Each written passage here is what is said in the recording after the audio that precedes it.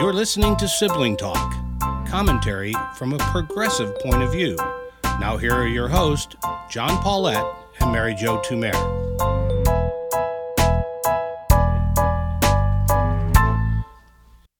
Hello, I'm John Paulette. And I'm Mary Jo Tumer. Mary, 19 years. 19 years since 9/11. Can you believe it? I know, it seems, I think I sent a text to our sibling group today, because we do have more siblings than just the two of us. Sometimes it seems like just a year ago, and other times it seems like a surreal thing, like it never really happened. It was so long ago that it wasn't even in our memory, because it was such a really, to use that word again, a surreal day. And well, yeah, I mean, it was a surreal day, but I guess it's been a surreal 19 years. To me, today doesn't even feel like the same country as it was in 2001. Am I too, pessimistic about that? Well, I mean, I think it's a great point, because 9/11 changed a lot of things about the United States, and some said it was, the loss of our innocence. I don't know if that's true, but at least we were attacked on our own shores. Some of the partisanship that we see today was evident early on in the Bush presidency. So if you remember, he wouldn't believe anything the Clinton people were telling him about national security. I don't know if you remember reading Richard Clarke's book back in the day. And so, they said all the signs were blinking, but they weren't listening to them. And the red lights were blinking, whatever the expression was. And it was a little anti-Clinton, or we know better than these guys. So there was a lot of that stuff leading up to that day. But the thing that I couldn't get over today, juxtaposing that moment to the moment we're in now, after the Woodward disclosures, is it did feel that Bush, whatever you thought of him leading up to it, and the poor hapless look on his face when they were whispering in his ear what happened, he did marshal the resources of the federal government, and we all got on board with protecting the United States in the wake of 9/11. Well, and that's the point maybe that strikes at me the most. We all got on board, and I remember that. I think that really did happen. I don't think we're just trying to remember a better time. But we all got on board then, and today we can't agree on wearing masks. Exactly. I mean, what I thought about when I was thinking about this morning is, remember how quickly we changed our flying behavior, like overnight. That we all accepted, I was going to call it TSA. That's for some people who travel a lot like I did. What is that? Pre-TSA? I can't remember. Pre-check. Pre-check. Right? So I haven't traveled in so long, I can't remember the term. But we all accepted that we had to go through the metal detectors, and then that started. Then we had to take our shoes off. I think we were going to have to take our underwear off because of the underwear bomber. I mean, things happened, and we reacted very, very quickly. And I think because we saw this collective need to protect each other, ourselves individually, and each other, and that came from the federal government. It did, and the point you're making here, or the illustration, is perfect, because I remember being in an airport in one of those lines that stretched on forever. And I'm going to be cynical here for a minute. Remember when TSA would have like one or two people checking your bags going through, and six of them standing over there talking to each other. And, we went through all sorts of things. You couldn't have a bottle of shampoo bigger than 3.5 ounces, something like that. I always wondered, you were allowed to have 2 bottles, 3.5 ounces. So presumably you could figure out something to do with the 2 of them if you put it together. We took our shoes off. All those things went on. But I vividly remember being in that line and somebody behind me saying, well, I know it's a long time, but it's okay because it's keeping us all safe. Where is that woman today? Maybe she's on the right side of it. But somebody like her is saying, you're not going to take my freedom away and make me wear a mask. And we know that that's a true feeling because, what, 250,000 people, am I wrong on the number, jammed into Sturgis for a motorcycle rally? Maybe I've got the number all wrong. But the spread, they now think, made it the biggest super spreader event ever, which is amazing to me that the biggest super spreader event wasn't run by Donald Trump. But that is it may be. So something has gone wrong, and maybe you're exactly on it. It's a lack of national leadership, a lack of pulling us together. And I remember you and I pulled together like everybody else with the country behind a president we didn't think very much of, but we got behind him. We didn't vote for him. I didn't support him. And the fallout of 9/11, a lot of the other things that happened as a result of that, whether that was the torture, the Iraq War, all of those results, how they took advantage kind of 9/11 to institute other policy goals.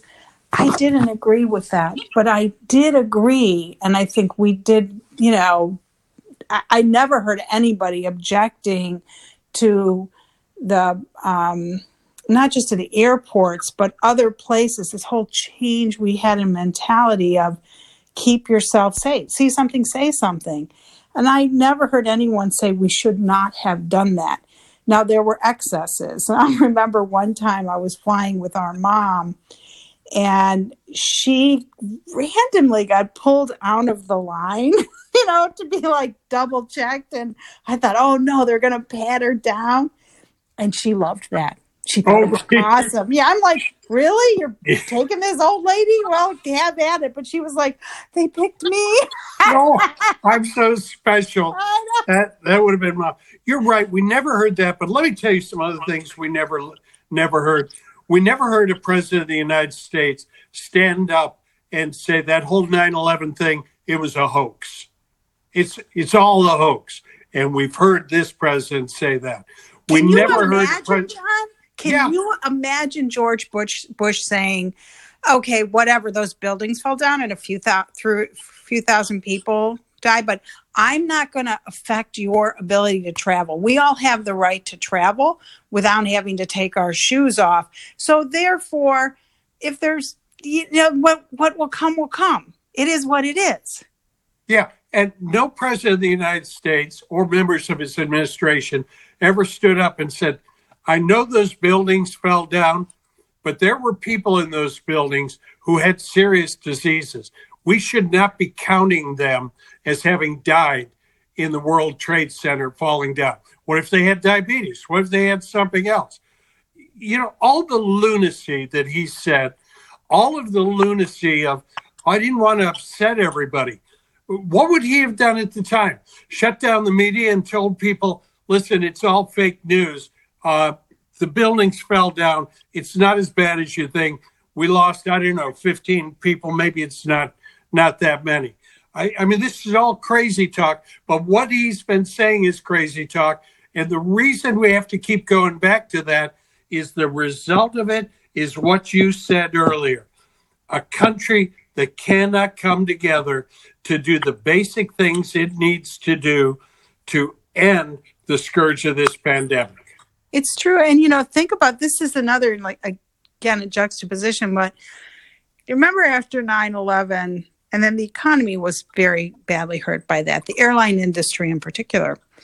People were afraid to fly as they should have been in the same way that they're afraid to fly now. So whatever was taken, measures were taken, and then people got back to flying. But one of the things that Bush said, I don't know if you remember this, is people need to shop. And his point was, go shopping. Yeah. It's help the economy. And so look at that now where Trump said, well, go back to school and, go to Sturgis, whatever.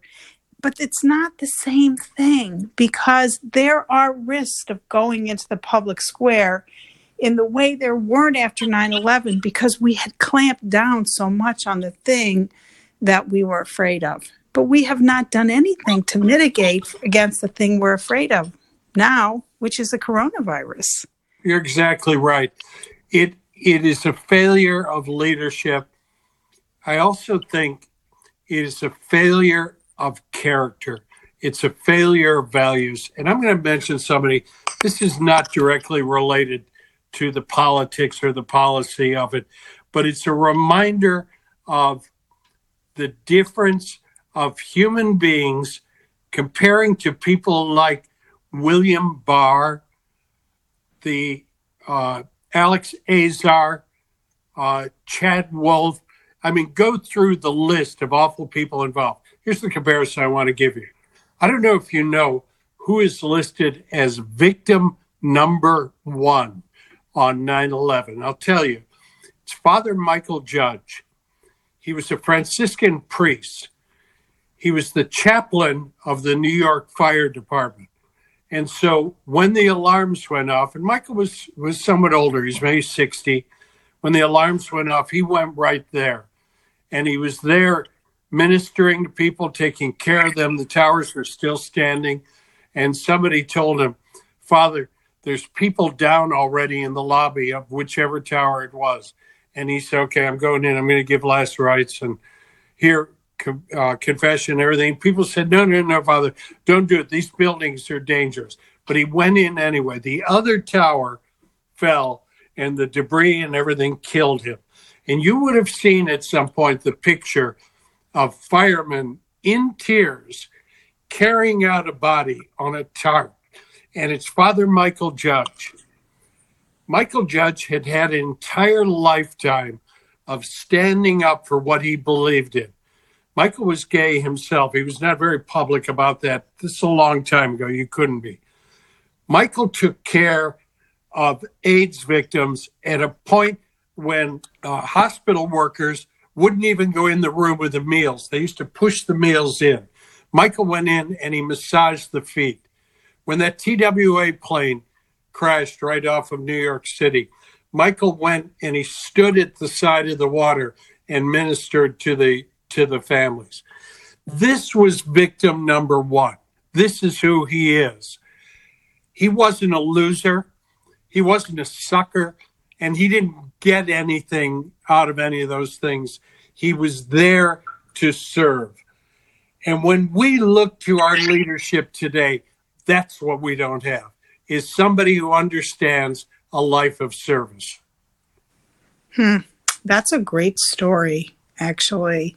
And I was thinking about that when you were telling that story, how many awesome stories that were told after 9/11. This person died and this person died. Remember, they had those, signs up all over New York, like still missing. I mean, the loss was just incalculable. And that was 3,000 people. We lose 3 times that many people every single day, right? Yep. Aren't we losing? No, 1,000 people a day. 1,000 people a day, every 3 days, twice a week. Twice a week, we lose that many people to the coronavirus. As many stories, stories like you just told of people who served other people. It's really very difficult to kind of wrap your brain around the callousness of the response of our national leaders about the plague and how it's affected us. I don't know, somehow today just really brought the whole thing back to me. And then hearing Trump's voice, and when was it, end of January, beginning of February, being like, yeah, it's really bad and it's airborne, but whatever. I don't want to make a big deal of it. No. And I'll tell you, as I heard that and was thinking about it today, all I could hear was him saying, I'm making this up, I know, but him saying, Oh, yeah. They're flying planes towards the towers. Oh, this could be really, really bad. But, I mean, that's New York City. It's right near Wall Street. I don't want to upset the market. So let's kind of downplay it. That's the same thing. He knew there was a threat coming against the United States, and he chose to do nothing. Right. And it's been a little hard to listen to the memorial. And it's interesting because you say, is this country different? And one thing that's different is Trump was not in New York. Pence was there. Yeah. But he did not go to memorialize that. And think about next year when it's the 20th anniversary. Can you imagine if Trump is still president, how you memorialize that? I can. And I actually, I hate the idea of ending a show on an optimistic note, but I actually am. What I've been thinking about is next year, 20th anniversary, Joe Biden is president. I don't know that we have a vaccine. I don't know that we've stopped things, but we have unified the country. We're doing the things we can to run our life again, to try and address our sins of racism. So, maybe I dream that on the 20th anniversary, things can be different. Yeah, and as it should be, George Bush will be there. Absolutely. It'd be wonderful. As of course he will. They all will. All right. Well, with that positive dream. Have a good weekend. Bye. Yeah, you too. Sibling Talk is a JMP production. Theme song by David Paulette.